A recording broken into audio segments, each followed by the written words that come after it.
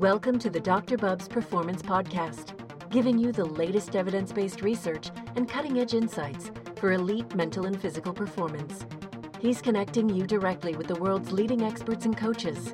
Here's your host, Dr. Bubbs. Welcome to another edition of the Dr. Bubbs Performance Podcast. I am hugely honored to have another New York Times best-selling author on the show, the man, the myth, the legend, Mr. Robb Wolf. Robb launched the paleo diet into the stratosphere in 2010 with his book, The Paleo Solution, and he is an absolute leader in the nutrition, fitness, and ancestral health spaces. His new book, Wired to Eat, launches next week. And today in the episode, he'll talk about a lot of key concepts, including the conventional Eat Less, Move More guidelines and how they are fundamentally flawed, how constant novelty in our food and environment equals increased consumption, how setting up the right environment for you is the key to long-term success, and he also dives into some terrific performance hacks around his 7-day carb test, super tools like fasting and ketosis, recovery hacks, and of course his longevity tips for training and nutrition as you get older.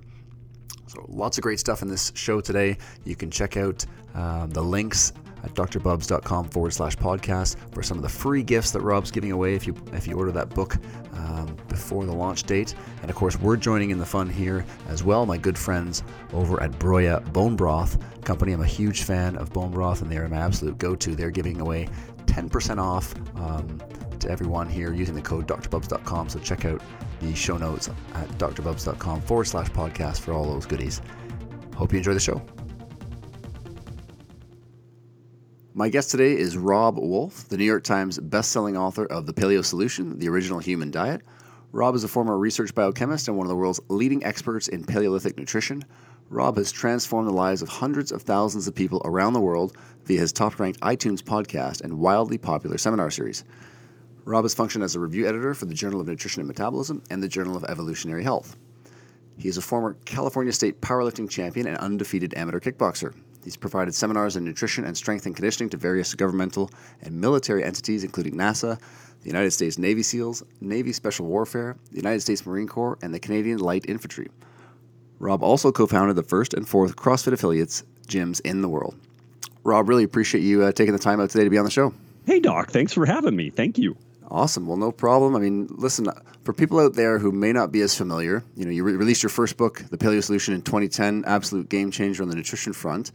Can you tell us a little bit what you've been doing since that first book? Did you take some time off? Did you regroup? What's been going on? I did kind of take some time off. Like, it was actually some cool synergy with that right about the time that, we had the book release, and it was pretty full tilt boogie there for, about a year and a half after the release of the Paleo Solution. But then right around that time, my wife, who it says in my bio that I'm a co-founder of the first and fourth CrossFit affiliate gyms in the world, which is true. But part of the co-founding was with my wife.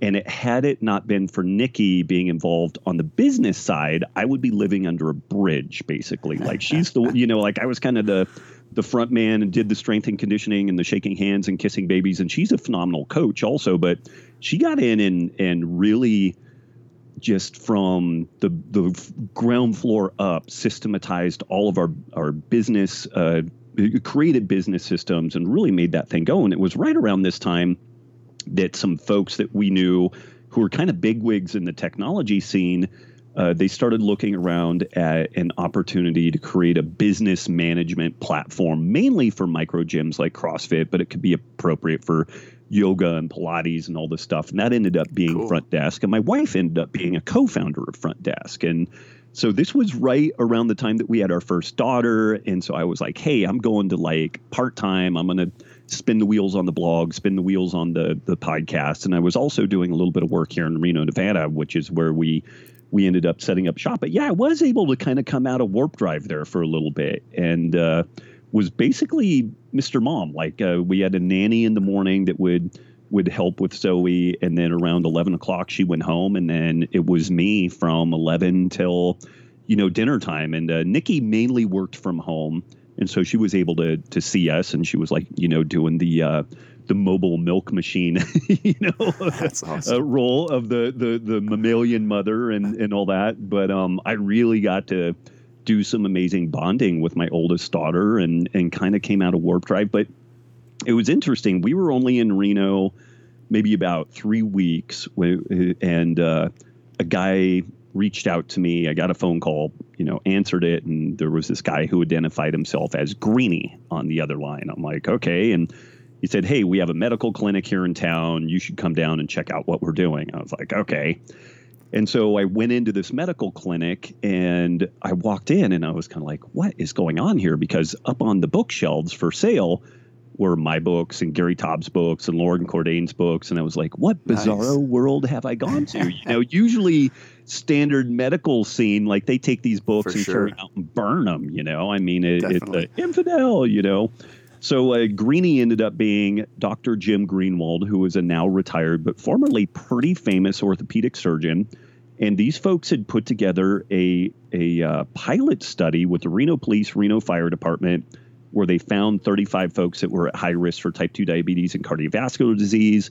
They got these folks on a paleo-type diet, modified their sleep and exercise as best they could. And based off the changes in their blood work and their health risk assessment parameters, it's estimated that they've saved the city of Reno, and this is the pilot study alone. It's since been kind of rolled out en masse to the whole system. But the pilot study alone is estimated to have saved the city of Reno $22 million with a 33-to-1 return on investment. Wow, that's incredible. Wow. And I don't know. This stuff really works then, right? Yeah, I was like, I guess I'm just not, an anecdote no more, apparently. And I'm kind of a student of economics, and I've been throwing out this idea that we could see some really remarkable cost savings if we just systemically adopted this kind of ancestral health, evolutionary diet type framework, evolutionary medicine type framework.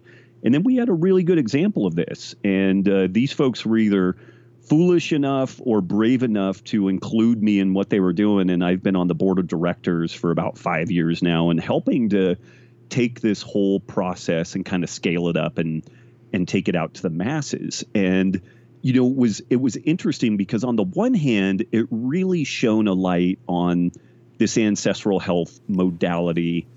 Because it's funny, even though I've been doing this stuff for like 20 years, I'm like, oh, it really works. It really works. You still, sometimes I kind of question it, like the mainstream media, like consistently U.S. news and reports ranks like paleo and Whole30 the worst thing you could possibly do. Yeah, like depleted uranium and snorting lead are better than paleo and Whole30. It's incredible. It's totally incredible. So you kind of, at some point, you just kind of get worn down a little bit by that. But then I saw this thing and I'm like, okay, this stuff really matters. And again, like I'm kind of a student of economics and I'm a little bit of a paranoid conspiracy theory type of person. When you look at exponential growth costs associated with these Western degenerative diseases, Parkinson's, Alzheimer's, type 2 diabetes, obesity, like there's a brick wall we're all heading towards. And people talk about socialized medicine and not socialized medicine and everything. All that stuff is just shuffling deck chairs on the Titanic. Like if we don't get a hand. Absolutely. 100%. Man, there's going to be a reset that is really powerful. I was actually at a military gathering, and this is where I discovered what Chatham House rules means. Basically, it was a meeting to talk about existential threats to the U.S. infrastructure, and one of the primary ones that they looked at was healthcare, and it's completely on the radar of the U.S. military that our current healthcare system is poised to cripple us in a way that like domestic terrorism or a nuclear war could do. Like that's the way they're looking at this stuff. So it's no joke. And, and I don't throw that stuff out there to scare people, but we should at least be a little bit concerned. But it really lit a fire under me that I needed to do something about pushing this idea out there. But at the same time, like I had done the paleo shtick, I wrote the paleo solution. I'll kind of toot my horn a little bit. Like that effectively launched this whole genre of paleo books. Like there was Boyd Eaton's book in 1990, Lauren Cordain's book in 2001, and then there really wasn't much. Mark Sisson did his book maybe 2 years before mine, but when you go into a Barnes & Noble or a Borders, or you go on Amazon now, there is a paleo genre, just like vegan or Mediterranean or what have you, and my book kind of helped to launch that, and so it's really cool. But, there have been some challenges with the paleo concept. On one hand, people just kind of dismiss it. They're like, oh, what are we going to learn from cavemen, So there's this whole kind of branding and image. Takes on that cartoonish image, yeah, for sure. Very cartoonish image that allows people to just kind of dismiss it out of hand. And then there's some really legitimate concerns. People spend a lot of time asking questions like, is this paleo, instead of asking, is this actually a good option for me? And, that's a really important consideration. And then as time has gone on, we've just discovered that there's a lot of nuance from person to person. And in this second book, Wired to Eat, I talk a lot about that. There have been some really fascinating studies where they looked at the blood glucose response of, groups of people, 800, in number. And what was fascinating, they looked at the gut microbiome in these folks. They looked at the genetics in these folks. They took blood work. And then they started feeding them meals, and they put a continuous blood glucose monitor on these folks. So once a minute for the duration of the study, which was 3 weeks, they checked the blood glucose, and they were able to correlate it with these different foods. But what was fascinating is there was virtually no rhyme or reason. Like, one person would get near diabetic levels of blood sugar after eating rice. Another person, it was like they drank a cup of water instead of eating rice. Like, it just didn't move their blood glucose hardly at all. And massive variations, isn't it? Massive variations. And so, when you start seeing stuff like that, and you're promulgating kind of a one-size-fits-all diet, whether it's specifically paleo or specifically low carb or vegan or what have you, it's kind of like, okay, can we credibly say this? What these folks were able to do is figure out, okay, if somebody has negative blood glucose responses to this battery of foods, let's delete those. If they have a favorable response to these foods, let's accentuate those. And they actually did a really nice control where they got another group of people, put them, put on a continuous blood glucose monitor, check their gut biome, check their genetics, and then they ran it through an algorithm comparing and contrasting with the group of 800 that had already gone through this.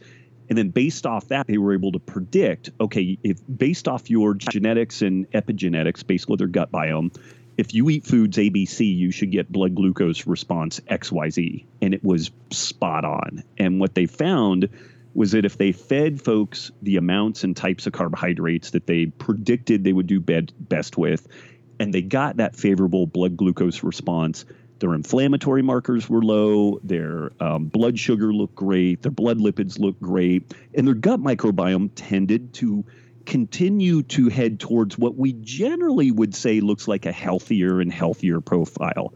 More diversity, more of the bifido and lactobacilli, and fewer of the kind of gram-negative bacteria. So it was really pretty darn cool, but it also really made someone like me say, okay, this paleo diet deal is really powerful. We've seen a lot of success, but how many people are we losing because we're not granular enough? This helpful picture story that can get folks started, get them moving in a good direction. That's great. Like, we need a starting place. The starting place needs to be simple. But what do we do then? Where do we go? Yeah, exactly. What are the next steps? And it's definitely something I see in clinical practice. You see people coming in, they get benefit, and then further down the road, for some might be 3 months or 6 months or a year, inevitably there's going to be a roadblock there. Right. And so that's that idea of personalized nutrition, which I know you talk about a lot in your new book, Wired to Eat. Can you touch on that and how you've tweaked up your diet a little bit in the last 2 years? I'm really glad you mentioned that, because one of the crazy roadblocks, like I've been talking kind of like protein, carbs, fat mechanisms, so far. But one of the really fascinating things, to your point, folks will get in and they'll start doing stuff like this. They'll do a diet and lifestyle intervention, and they're motoring along pretty well. And then 3 to 6 months in, they just kind of peel out. There's like this freak out and they're gone. And in talking to these folks, oftentimes, I'm like, what happened to you? Where did you go? Well, and there's some back and forth, and there's kind of like some guilt and difficulty in extracting what's going on. And what I came to, and it's frustrating on the one hand because I'm kind of a slow learner. Like, people tell you what they need, and then it's a matter of having the ears to listen. And it took a long time, and a lot of people saying something to the following, which was, I was having success, I was feeling better, but I hit this point where I just felt like it was really hard. And I looked around at other people, particularly looking at social media, and I just felt like there was something wrong with me. I felt like there was something broken in me because I saw these other people and they just made it look effortless. And so I thought, well, maybe this isn't for me. It's just too hard. I'm broken. I'm flawed. And so I'm done. And in the back of my head, I had a very unsophisticated kind of self-explanation for that, where I was like running it through this whole ancestral health story. And I was like, oh, no, it's supposed to be hard. Like, we live in a totally different environment, and, would be silly to expect that this stuff should be easy. But then a paper came across my attention, and it was talking about brain evolution and the omnivore's real dilemma. And it's just a beautifully written paper. It's technical, but it would be accessible to any layperson. And I can ping you that, and you could throw it in the show notes. Yeah, we'll throw that in the show notes for sure. Yeah, but it really made this argument that, where the rubber hits the road for us, okay, we've got these high carb stories and we got these low carb stories, and there's examples of all this stuff that works. But at the end of the day, why do people eat what they eat? Why do people overeat? And it all goes back to this neuroregulation of appetite. Like, our appetite is really governed by our brain. It's not necessarily our belly. Our belly communicates to the brain, but you can have scenarios in which the belly is full, the brain senses new food. And I can talk about a really crazy example of that here in a bit if you want. For but sure. Then you can go from being full to being, quote, hungry again, or at least have the ability to eat more food. And this is all kind of an outgrowth of our genetics. We are genetically wired, as every other organism is on the planet that moves to get its food. You're wired to get as much nutrition as possible and then do as little as possible. Like, bears and wolves don't get a meal, or cows, what have you. They don't eat a meal and then consult their Fitbit and say, okay, I just ate 600 calories, so I need to do jumping jacks for 45 minutes to burn that off. They don't do that. And we do, or some of us do, because there is this awareness that there's a mismatch between our caloric intake and our caloric expenditure. But that's only part of the calories in, calories out deal is not a complete treatment of this story. There's a lot more nuance to it. But, free living organisms don't do that. Humans, we have this benefit, if you want to call that now, of culture and technology and infrastructure, such that now we could work from our home, sit in our underwear, order food to our front door, pop it in the microwave. It can be an incredible variety of flavors and textures and experiences, and we don't have to do a damn thing to obtain any of that. It's supposed to be called progress, right? But maybe not so much. It is in a lot of ways, but it is so, there's a point where anything good, too much of it can become bad. And where it's become bad, this is the root of our Western degenerative diseases, and it would be silly if you understand a little bit the way that our genetics were forged in this natural environment, and that we are genetically wired to eat more and move less. And that's the real story, the exact opposite of what our gatekeepers, the folks in medicine and the media, are telling us. All you need to do is eat less and move more. But what they're telling you is exactly opposite of your basic biological instinct. Like, if you were trapped underwater and you're getting close to passing out because of lack of oxygen, you're going to do everything in your power to pop your head up out of that water and take a gulp of air to save your life. That's a normal biological process, and you would not begrudge anybody for that, but yet we vilify people, and we vilify ourselves because we just follow the basic instinct of eating everything that's available. And so, at this point, if people buy into this and they don't think it's a total crackpot proposition, they're like, well, what do I do? And you have to have an understanding about how we're wired to eat, everything that goes into it, not just the food, but also the sleep and the stress and the community and appropriate exercise. all these things feed back into our neuroregulation of appetite, but there is a way to get anybody eating, moving, loving, and living in a way that they eat enough to be healthy, active, support lean muscle mass and all that stuff, but also eat and live in a way that they don't consume too much, such that we start developing pathology and diseases in a shortened lifespan. For sure. I mean, I know Dr. Stefan Guillenes talked about that, how old those mechanisms are in terms of getting back to the brain of a lamprey, I suppose, which is the example of areas of the brain that are triggering this, that are some 6.5 million years old. So can you speak, you've touched on it already, but to speak to that mismatch of how we were when we were walking around looking for food, and just that environment today of so much caloric density, yet lack of nutrients in some of the foods that were so easily available to us. Yeah, and if folks have not read Stefan's book, The Hungry Brain, it is amazing. Like, that guy is just the smartest dude in the room, and it doesn't matter which room he's in. He's the smartest guy there, and he does an amazing treatment of this topic. But so there's this concept of optimum foraging strategy, which basically throws out this proposition that, it's kind of a really simple equation, which is that organisms figure out how to get the most calories and really nutrition that they can get, expending the least amount of energy. And this is accounting 101 that you would use for home economics or for your business or what have you. Like, if you expend more energy or money than what you take in, you'll end up bankrupt. In a natural environment, if an organism consistently burns more energy than it takes in, burns more nutrition than what it can obtain out of its environment, it's going to die. And so there are really ancient mechanisms that encourage us to eat as much food as we possibly can. But then there's a really fascinating kind of counterpoint, almost like a dueling banjo kind of story, and it's this concept of palate fatigue. So even though we want to eat a whole lot of food and then rest, if we get a lot of food, say like we have a giant bucket of blueberries or elk or what have you, like it could be really amazing food, you will experience this process called palate fatigue. As you eat this one item, you will start getting bored of it, even though there's a lot of it around.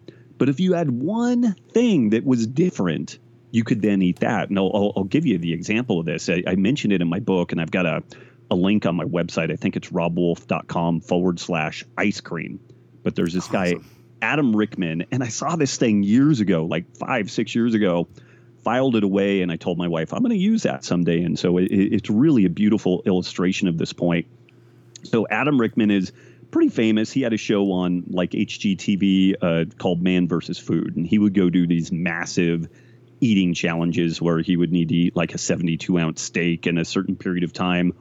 And one of these challenges was called the Kitchen Sink Ice Cream Sundae Challenge. And it was an 8-pound ice cream sundae, and they literally served this thing in a kitchen sink. And to date, there had only been like 3 people who were able to eat this thing in a certain allotted time, and they would win. And I don't know what they won, diabetes, or I don't know what the winning deal was. But so he gets in and he starts eating this thing. And I don't think anybody would argue that a good ice cream sundae isn't pretty delicious. It's it's got the sprinkles and hot fudge and all that sort of stuff. But even though he has what is arguably a hyper palatable food, like a really, really tasty, pile of food, mountain of food, at some point he started bogging down, and he bogged down so badly. You can see in the video where he actually starts retching and kind of gagging as he tries to take another bite of this ice cream sundae. And he's only about a third of the way through when this starts happening. So you're like, oh, there's no way this guy's going to succeed. Then he does something that just befuddles most people in standard dietetics.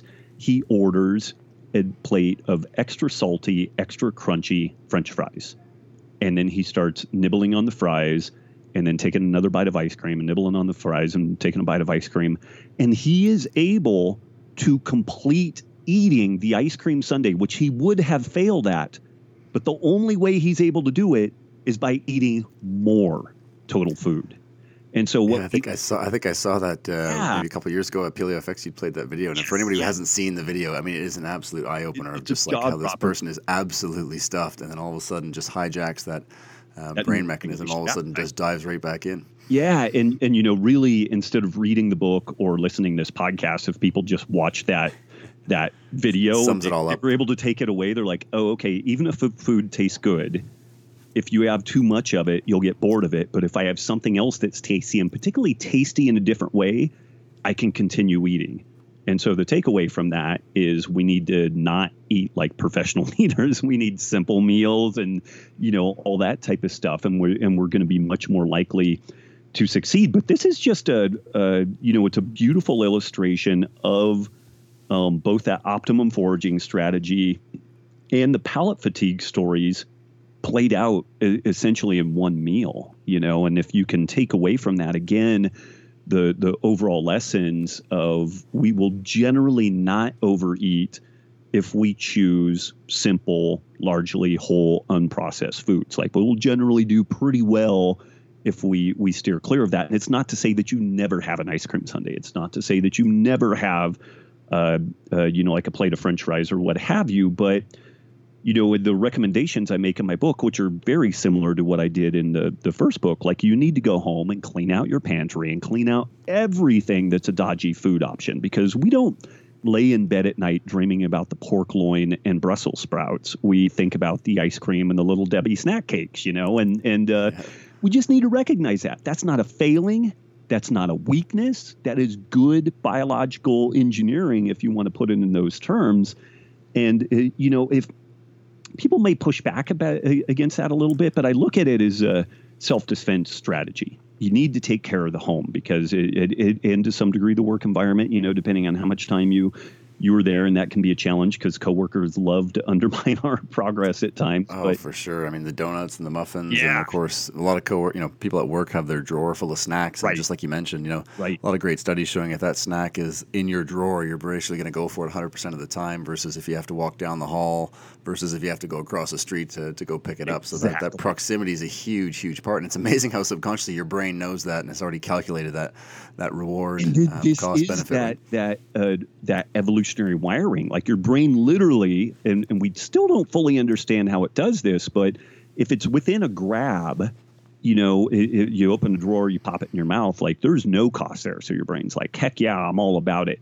But then if you just have to wander down the hallway and maybe there's a little walk of shame associated with it, then it's kind of like, okay, I don't know if I'm going to do it. And if you have to go down the elevator, out the door, across the street to the deli across the way to get to this stuff, you're really less likely to do it. So I look at it as a basic self-defense strategy. Like we need to keep our home and the most frequently visited or experienced locations in our lives. We need to keep a little bit of reins on that. And then when we do kick our heels up, if we have something kind of off the usual path, if we are generally on point, if we eat 3 meals a day, 7 days a week, that's 21 meals. If 18 or 19 of your meals are on point, they're largely whole unprocessed foods and not built around hyper palatable options like ice cream sundaes and French fries, then you're going to be fine. Like it just doesn't matter in the big picture, with some caveats. Like I'm super reactive to gluten. So folks that react to gluten, you're going to have to be mindful of that. Yeah. You have to also be mindful. Are there certain things that could be trigger foods that, that are going to make it really difficult for you to get back on track? For me, sweets really aren't that compelling, but you throw a bag of extra salty, crunchy, vinegar and sea salt potato chips in front of me. And it doesn't matter if it's a 5-ounce bag or a 50-pound bag. I'm going to eat the whole bag, and I'll push down an old lady in the street to get to it. So, and is that why this idea of moderation, though? I mean, we hear that so much, this idea of just having everything in moderation has been the strategy for the last, 30, 40 years or so. And obviously to perhaps not the greatest results. So, you speak to that a little bit in your book as well. Can you?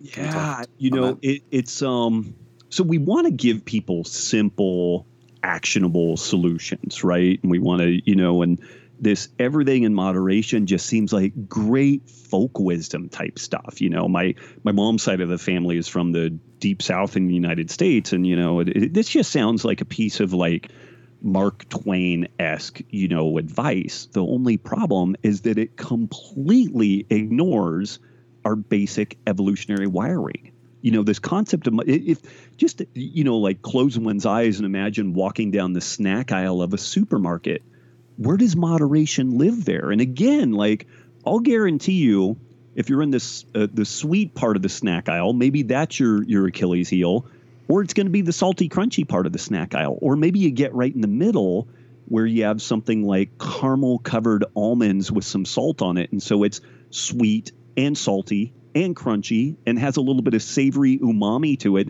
There will be your kryptonite there somewhere. I guarantee it. And so what does moderation even mean in those contexts? And that's an opinion piece. But if we want to get actually scientific and granular on this topic, comparing different dietary approaches head to head, this American Dietetics Association, have a little bit of everything in moderation, and you compare that against any other intervention, whether it's paleo or vegan or macrobiotic or cabbage soup diet, which all of these other things to some degree limit palate options. They provide some lane lines that are like, no, some of those foods are, generally off limits, not forever, but in general, they're more off limits than not. All of these other approaches work better than the everything in moderation approach. The everything in moderation approach, with very few exceptions, fails everyone. And again, you just kind of have to look back. We've been told everything in moderation. We've been told eat less, move more. And we've been told that for going on 70 years now. And at the point where we started telling people this was also the point where we started industrializing the food system and creating basically a government subsidized junk food empire. And it was right at this point that we started seeing exponential growth in obesity and all these other knock-on problems. So I would just throw out this again, maybe it gets a little bit far afield, but how good are our cell phones today and how cheap are they compared to what they were 10 years ago? Like there's no comparison. Like they've gotten better, they've gotten cheaper. We know more about microprocessors. We know more about that stuff. And so it gets cheaper and better. The needle moves forward. These products are better. We know more about genetics and biochemistry and endocrinology and all the pathology that underlies these diseases. We know more about it today than we've ever known in history. But yet the rates of these conditions are increasing exponentially. Yeah, it's amazing. I had Dr. Jason Fung on the other day, and he was comparing the rates of diabetic nephropathies from the 1920s to today. And, we're worse now than we were 100 years ago, which is, like you mentioned, I mean, your cell phone or your car or everything else is not worse after all this time. So how is it possible on the health front we just end up getting worse with everything? Yeah, then we're doing everything wrong. Everything that we're recommending is wrong in that case. And it's funny because I'm supposed to, in theory, go do a talk for one of the local hospital systems here in Reno. And there's some serious drama that's emerging because like the dietitians are like, we don't want a paleo guy in there. And they're like, he's not talking paleo, he's talking neuroregulation of appetite. But there's some really incredible fear there. And on the one hand, I kind of get it. Like they don't want a charlatan coming in, peddling snake oil and stuff like that. But at the same time, like, I think all of us should be at a level of frustration where it's like, okay, maybe we just need to do a class action lawsuit and, kind of like big tobacco style. And if you're a healthcare 100%. Provider and you have someone that is in that metabolic syndrome, group and they're pre-diabetic or diabetic, and you're not recommending that something that looks kind of low carb, paleo-esque, you probably need to be sued and held accountable for what you're doing there. And it may come down to something like that. Like the science is crystal clear on this, but it may take like the blunt tool of like a class action lawsuit to really perk these people up and get them just, it's like, hey, can we try it for 30 days? Can we give this a shot for 30 days and see what comes of this? Because, you see even in Canada and the U.S., the diabetic recommendations are typically about 50% of the meals carbohydrate. Yes. You just think, geez, are we even looking at the literature or are we just throwing darts on the wall? Now, you mentioned the paleo diet, and obviously, how does that dovetail into the framework of your new book, Wired to Eat? Oh, it's a great question. So again, even though there's some, challenges around the paleo diet concept from both like image and whatnot and really understanding what it is all the way to folks kind of being a little bit nutty about asking, is this paleo versus is this a good idea? This work that we did with the Reno Police, Reno Fire Department, it's pretty crystal clear that this is a very powerful operating system. It's a really powerful tool to use. And so within the context of the book, I use essentially an anti-inflammatory paleo type diet as the 30-day reset. This is our whole foods, getting going in a good direction approach. And we run that for about 30 days. And then at the end of that, what I really encourage folks to do is to then follow that up with the 7-day carb test, where we use a glucometer and we use some subjective measures like how do you feel between meals, and we track all this stuff. And then we start testing a battery of carbohydrates. And, most people don't eat, a hugely varied diet anyway. They may eat corn tortillas or they eat sweet potatoes or whatever. But, there's usually about 7 to 10 things that they pull from for the most part. So for sure, it just repeats through the week. Yeah, definitely. It just kind of repeats to large extent. And so I encourage folks to get in and really look at that stuff. And, that experiment, I did that experiment. I wore a continuous blood glucose meter and I tracked a huge variety of foods for 2 weeks. And it was fascinating. So there was a lot of confirmation there on the one hand, like things like white rice and white potatoes. I had suspected for ages really produced some pretty high blood glucose responses with me. Like I would get some vision problems after eating these foods. I would get foggy headed.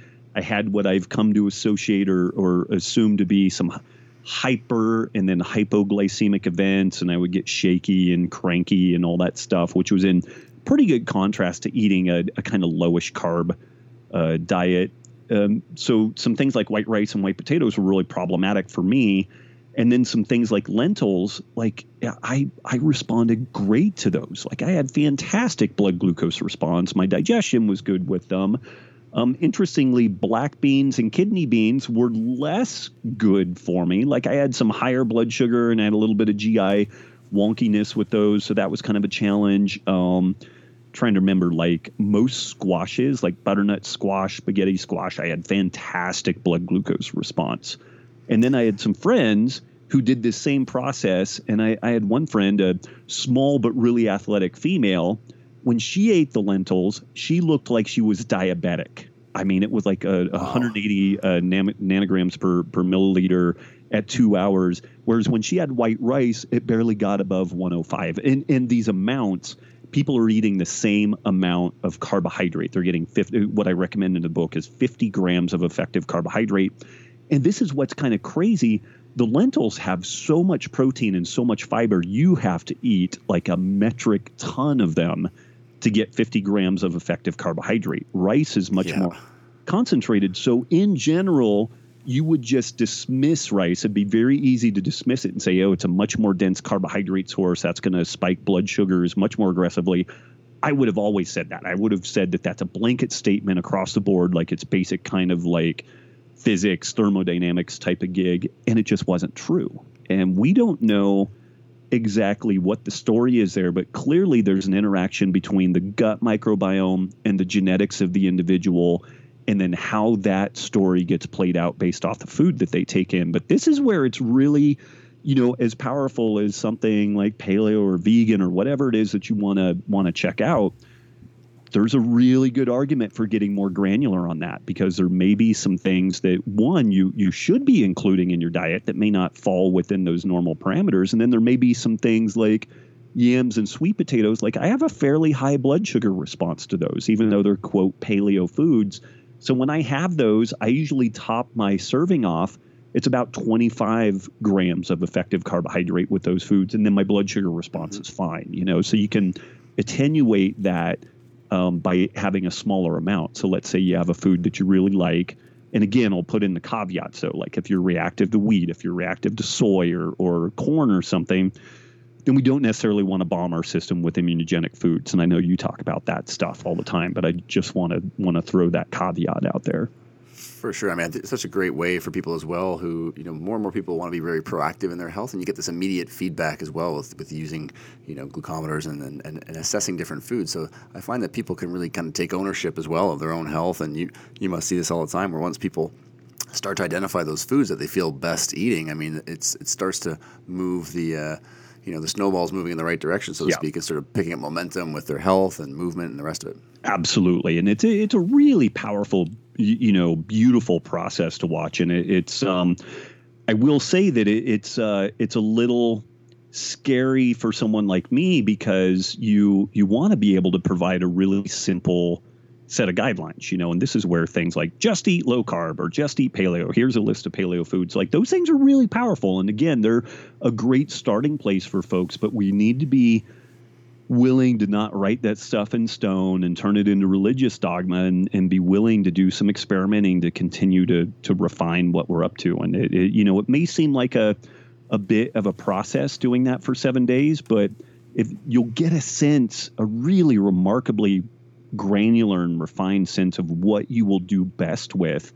And then you've got the rest of your life to play with those things. Just this little bit of experimentation can show you what the fueling is that will optimize where you are.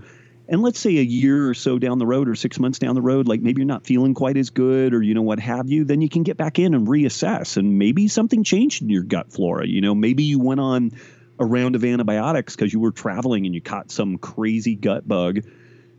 And previously you did well with rice.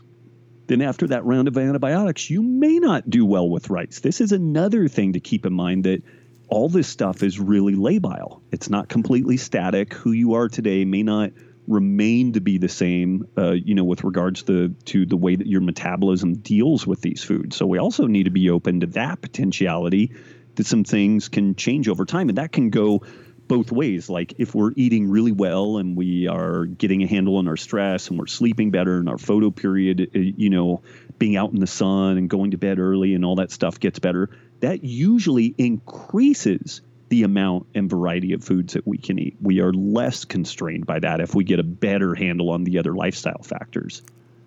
Yeah, it's so true. I mean, it's such a dynamic system, and I've always been amazed with some of our guys at Canada Basketball who are lean and fit, and some of them consuming more high glycemic carbohydrates, just as you mentioned. Some of them get away with this a lot better than others do. And so that blanket statement of just figuring out from a GI index of what foods would be best, it's really, if you take the time to look under the hood a little bit, you're going to have some really great revelations in terms of the foods that are best for you in terms of personalizing that nutrition. So that's terrific. Now, I know in your book you talk, sleep and exercise and community, which is really cool. Can you touch on that a little bit in terms of how community plays a role in the whole health, wellness? Yeah. And, my publisher wanted to wring my neck on that stuff. Like they basically wanted a 7 days to paleo abs deal. And I was like, that's a great book, but that's not the book I'm going to write,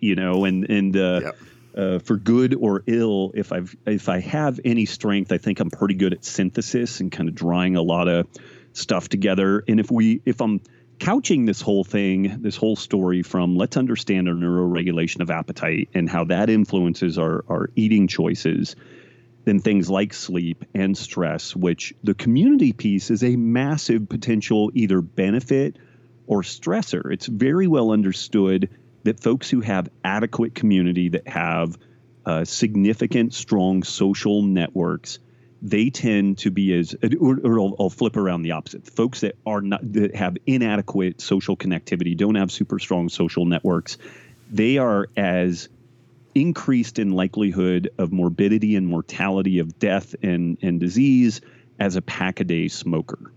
And we don't know exactly what's going on with this, but again, this kind of ancestral health, evolutionary biology template, we evolved in small groups, and there's kind of almost a genetic expectation that we have lots of connection and lots of connectivity and lots of reciprocity. Like I help someone today and then they help me tomorrow, and there's kind of good feels that go along with all that type of stuff. And so I make a pretty good case that, checking some things out like CrossFit gyms or yoga or walking groups or martial arts, those are really good options because you can talk about food, you're getting some exercise, and you have that community piece just baked in the cake. That's why you're getting together.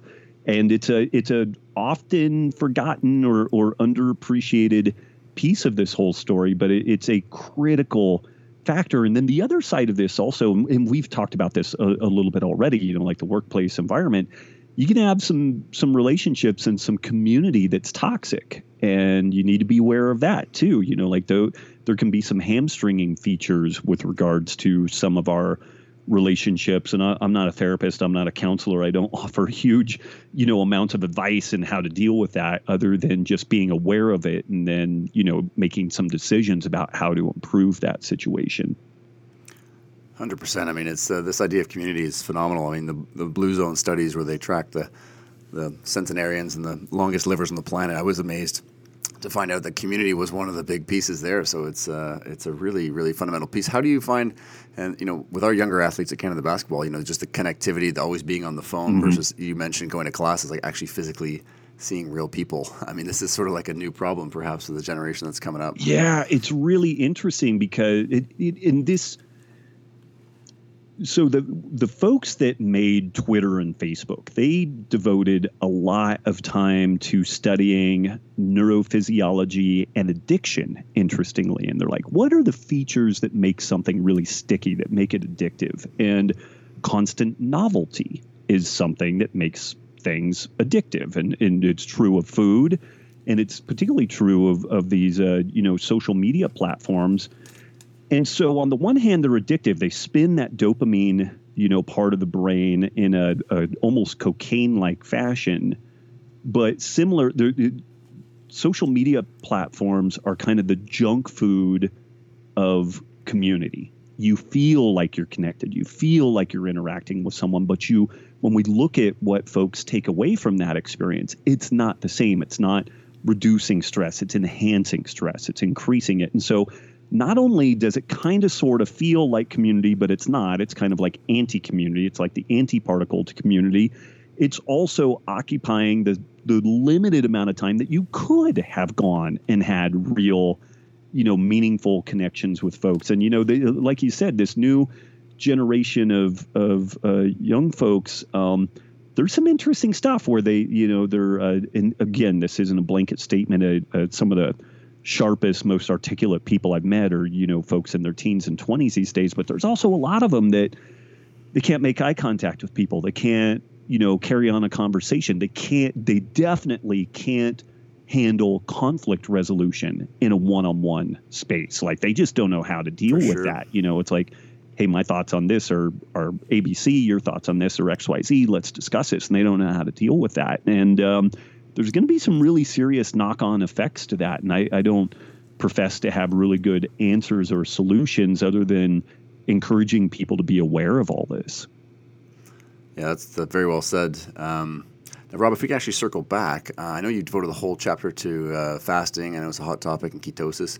Can you touch on a little bit of the benefits and pitfalls for those who are new to it? Yeah, and it's interesting because you would be hard-pressed to find someone more excited, more passionate about the topics of intermittent fasting and ketosis than myself. But that said, I oftentimes suffer some slings and arrows from the folks who really, really love these topics, but I don't. I look at them like tools. I look at them like a hammer or a saw or a screwdriver. And when you need to put a nail in a 2x4, a hammer is great. A bandsaw is terrible, and so the states of fasting and ketosis are arguably kind of almost the default human metabolic condition, particularly if we look at, again, this kind of optimum foraging strategy picture and how often our ancestors ate versus didn't eat. And we needed a really good system for keeping our brain in particular well-fueled, not just during or immediately after meals, but potentially hours or days between meals.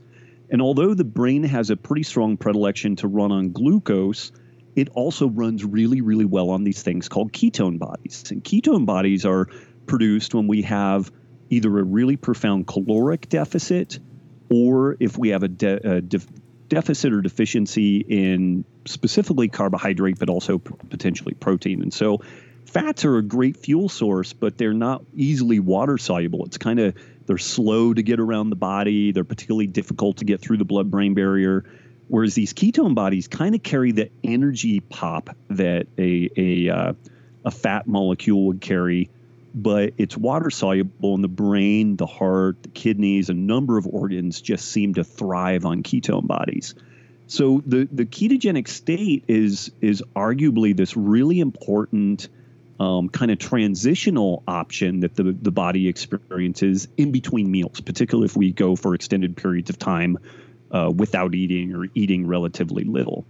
And there appear to be some really huge benefits to entering in and out potentially of this state. We flip on some cellular stress mechanisms like the sirtuins, which seem to be activated in states of caloric restriction and also seem to be preferentially activated in particularly long-lived organisms, like if they have a strain of fruit flies or a strain of mice, and even looking at certain centenarians and humans, they seem to have a little bit more SIRT1 gene activity going on. And there's a host of other genes that are being activated also. But this ketosis and fasting seem to turn some of these cell stress mechanisms on, and they tend to encourage some cleanup within the cells. They tend to encourage a process called apoptosis of abnormal cells, where these abnormal cells that may be heading into a state called senescence, where they're alive, but they're not really doing anything beneficial. They're just producing inflammatory signaling molecules, which can create more problems for the healthy tissue.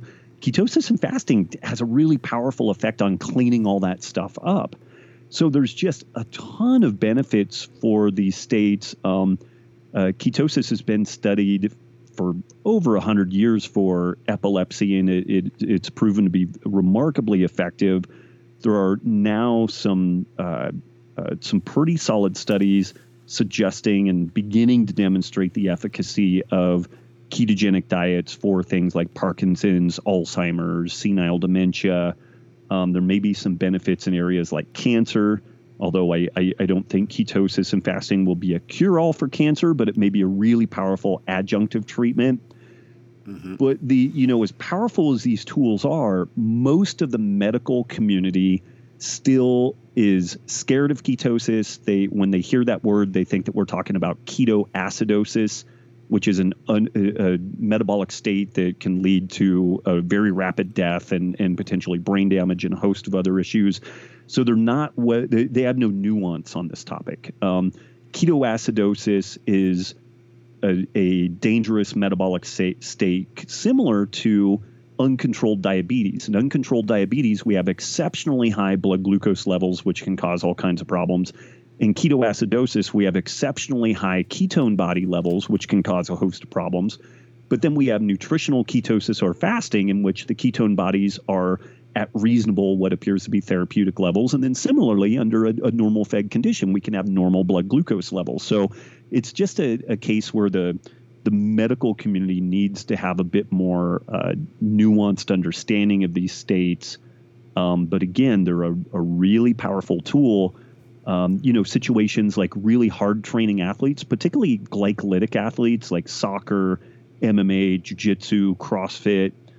I've really tried to keto adapt folks for those types of activities, and I've found it to be challenging and generally have been unsuccessful with it. There are some folks out there that seem to be getting some success, and there are some arguments for maybe why you might or might not want to use that as an approach. But again, I would argue that there are probably some populations for whom fasting and ketosis may be incredibly beneficial, and then some situations where we should probably be a little circumspect about recommending it.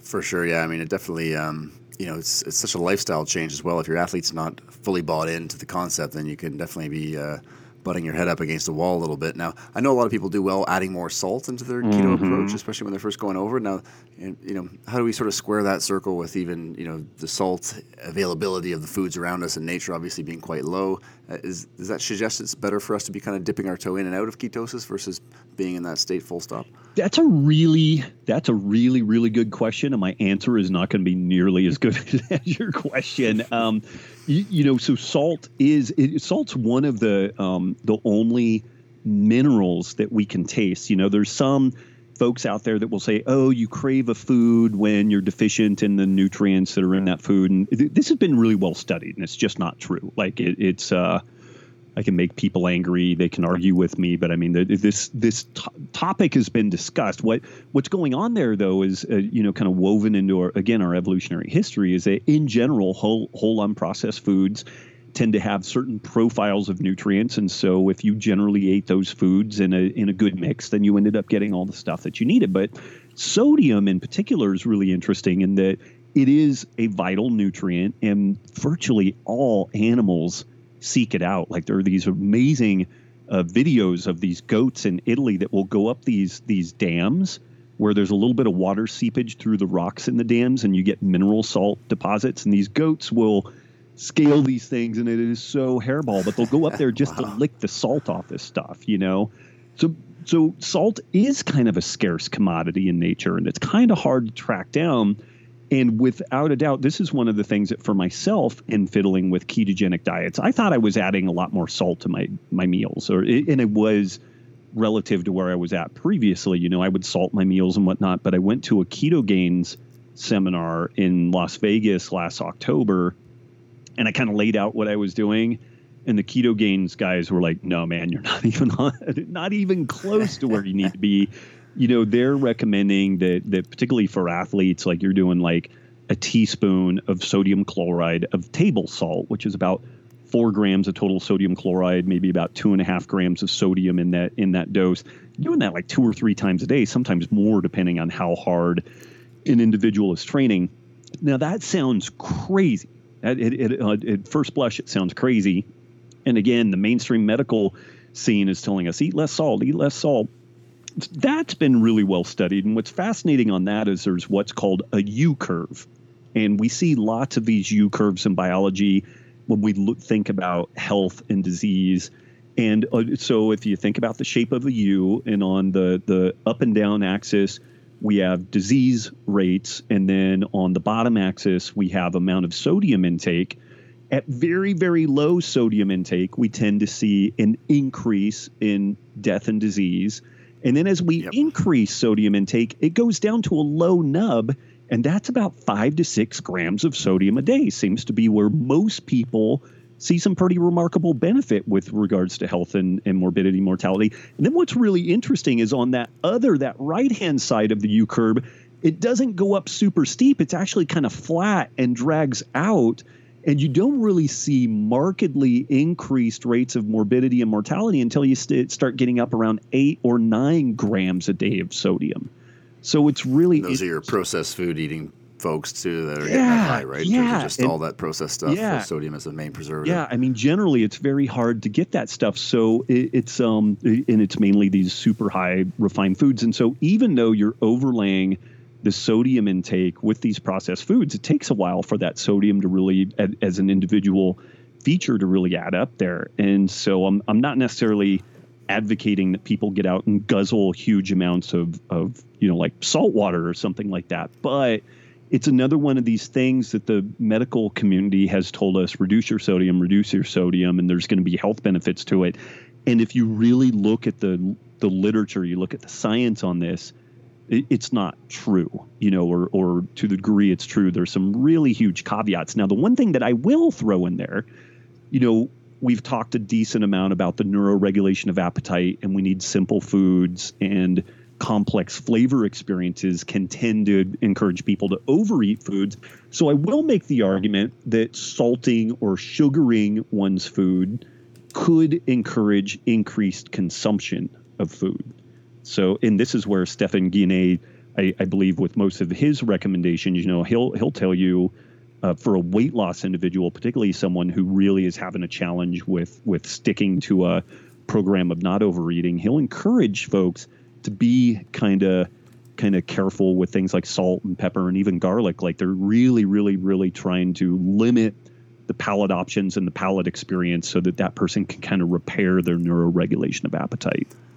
That's funny. I see that in my 3.5-year-old. Anything that's got sugar or salt on it, and all of a sudden the intake definitely goes through the roof. Yeah. Now, Rob, I want to respect your time here. So a couple last quick questions here. Now, you recently wrote a newsletter about life at 45 and training and nutrition, and some of the things and insights that you're quite candid about that you sort of shifted over. Can you share a couple of those with listeners? Oh yeah, I mean, I've been doing this for, I guess, 6 years now. The first one I did was my training at 39, and I kind of do the once a year shirtless photo just to kind of keep myself accountable. And I guess the takeaways with that thing. So my big movement thing that I like to do, kind of my outside activity, is Brazilian Jiu-Jitsu.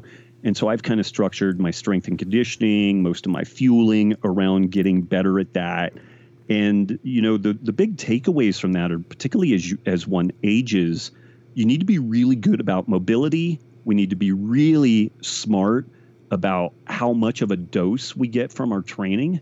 And we, you know, if you want to make progress with something, or even just remain injury free and just kind of moving forward, you need to be really savvy about, you know, when do you need to take time off? When, you know, how much of a volume and intensity do you get exposed to? And so I talk a lot about that in these yearly updates. And what's interesting to me, and I'm maybe a little bit different in that, you know, I was a state powerlifting champion. I've lifted weights virtually most weeks since I was like 13, you know? So, I mean, I've got a good strength background. I've done a lot of this stuff.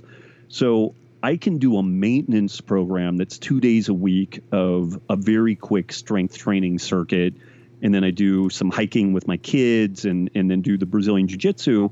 And I have a really remarkable degree for a 45-year-old guy. I have a remarkable degree of physicality. I have good body composition. I'm strong. I have good cardio. And it's a very minimal input. Like, and what's interesting is for me to get much more out of that, to get much stronger, to get much more cardio, would really require a doubling of my efforts in the gym or otherwise. And it would also start exposing me to the likelihood of overtraining just in a heartbeat. So I've found this spot where I get a huge amount of return on what I'm doing with very little input. But then also I've managed to kind of meter my ego at this point, because I've beaten myself down so many times. Like you can only experience so many sinus infections from beating yourself to death, where you're kind of like, okay, I got to dial this stuff back. But it's interesting. Like I'm fit, I'm strong, I'm lean. My wife is still, you know, amicable to sleeping with me. I always tell her that I look just like Brad Pitt when the lights are off. Yeah. So that's a good deal. And so, you know, I've got a good life in that regard. And it's not a crazy frenetic pace with regards to the strength and conditioning. And I like the food I eat. I eat when I'm hungry. I keep my meals generally pretty simple. Every once in a while, I'll do some of the Jackson Honest sweet potato chips, and I will eat a whole bag of those. But that's not too often. But you know, I don't worry about it too much. I do a little bit of planning on that. I stick those on the days where I've done a really, really hard Brazilian Jiu-Jitsu day. And I'm like, okay, I'm pretty insulin sensitive right now, so I'm gonna let's do this. Get my heels up and do this. And that's been a really it's been a really fun, effective, easy way of doing things. And man, if I could have done things more like this in my 20s and 30s, you know, like at the age of 31, I could clean and jerk 320 pounds, like take 320 pounds from the floor, pop it to my shoulders, punch it overhead. I could do 8 or 10 standing backflips in a row. I could do some pretty cool stuff. And at 45, nice. I can't do so many of those things, you know. And if I had been a little smarter in my training and a little more measured, I wonder if I could still do more of that stuff now, and how much more of that could I have done then, you know, just being smarter, not beating myself down all the time. Well, that's a good message for the young athletes. We always try to get guys, you know, having that old head on the young body is a real key for performance and athletics. And I love your, you know, the idea of minimum effective dose as we get older, of just finding that right approach and kind of nailing it down. Now, last one for you here, Rob, before we let you go. I know in listening to your podcast and writing your first book, I think, you know, coffee and caffeine, like most people, was a pretty good lever for you to getting through that. Right. What about the second time around with this book? Have you adopted a new strategy? Was there a bit of coffee in there? Yeah, you know, but I've definitely adopted a more measured approach to that. Again, like bombing out my adrenals with coffee is not so good. I'll tell you the one really big, interesting takeaway that I've had with the caffeine stimulant story. If I'm really profoundly sleep deprived, so like I just did a bunch of traveling this last weekend for some speaking gigs that I did, and when I am short slept, I don't consume caffeine. It just takes me from an already compromised state and makes it worse. The days where I'm really well rested and everything's good, Then I'll take a little bit of caffeine. I do like a 2-shot espresso in the morning. And then I might do another one, maybe about 10 a.m. or something like that. And that's pretty much it. I'm good with that. But what I've found is the days where I'm well rested and my stress level is moderate and everything, those are the days that if I want to have a little more caffeine, then I'll throw it in. But if I'm under the gun, if I'm under pressure, if I'm short slept, that is the day to dial my caffeine intake down. And that was a really, really hard one lesson. I mean, usually people reach for the caffeine on the days when they're short slept and stuff like that. But interestingly, the for sure, what I've found is if I'm short slept and I'm hurting and I'm tired, I am much better served by putting on like my iPhone app of binaural beats, the brainwave app, and sitting down, hands on the belly breaths for 5 minutes. That will pull me back together. Taking a hot and cold alternating shower while I'm short slept or, under a lot of stress, that will pull me back together. Taking a dose of adrenal stimulants in the form of caffeine just digs a deeper hole that then takes me even longer to dig back out of. So that has been a really, hard one lesson. But I'll tell you, it probably like dialed the aging effect back, or like the way that I feel, it dialed it back like 10 years. Just being mindful of, okay, if I'm feeling compromised today, I need to meditate and breathe. Whereas if I'm feeling frisky today, then it's like, okay, let's do a little caffeine and get out and do some sprints or do jujitsu or something like that. And so instead of when you're already in that compromised state, just trying to go to the ATM and override the like, hey, your bank account's empty. And it's like, forget it, man. I want even more, put it on the credit card, and instead of going on credit, I'm like, I'm only paying with cash. And that's all I do. I love that. It's a great metaphor and definitely something I see a lot in clinical practice. Awesome, Rob. Really appreciate you taking the time out today. Where can people pick up your new book, Wired to Eat, and where can they get in touch with you? Wired to Eat is available anywhere books are sold. I know it's going to be released in Canada pretty much in parallel with the U.S. release, which is March 21st. And regardless of where folks are, if you pre-order the book, you can go to robbwolf.com/wired to eat, and you can find a spot on there where you can get all the pre-order bonuses that we have. And we have a ton of super cool stuff. We have what was originally the first chapter of the book called Lies, Damn Lies, and Statistics. And it honestly is my favorite chapter of the book. Like the publishers really leaned on me to pull it out, but it's super long. And it basically details how the modern food environment and our kind of social political system has arrived us at the current situation. So it talks about like the political scene in the 1950s, 1960s, the kind of academic kind of goofiness that happened, and also the kind of underlying political environment that brought all this stuff to the fore. And there's several other super cool bonuses. But if they go to robbwolf.com/wired to eat, they can send us a copy of their receipt, whether they bought it in the brick and mortar store or an online order, and we'll send you out that swag. Perfect, Rob. I really, really appreciate you taking the time out today. And thanks again for everyone who's tuning in. As always, you can find all the links and a podcast summary in the show notes at drbubs.com/podcast. If you have any questions or comments, I'd love to hear from you on Facebook or Twitter at drbubs. And if you enjoy the show, subscribe and give us a 5-star rating on iTunes. Until next time, thanks for listening. The Dr. Bubs Performance Podcast endeavors to provide accurate and helpful information to listeners. These podcasts cannot take into account individual circumstances and are not intended to be a substitute for health and medical advice from a qualified health professional. You should always seek the advice of a qualified health professional before acting on any of the information provided by any of the Dr. Bubs Performance Podcasts.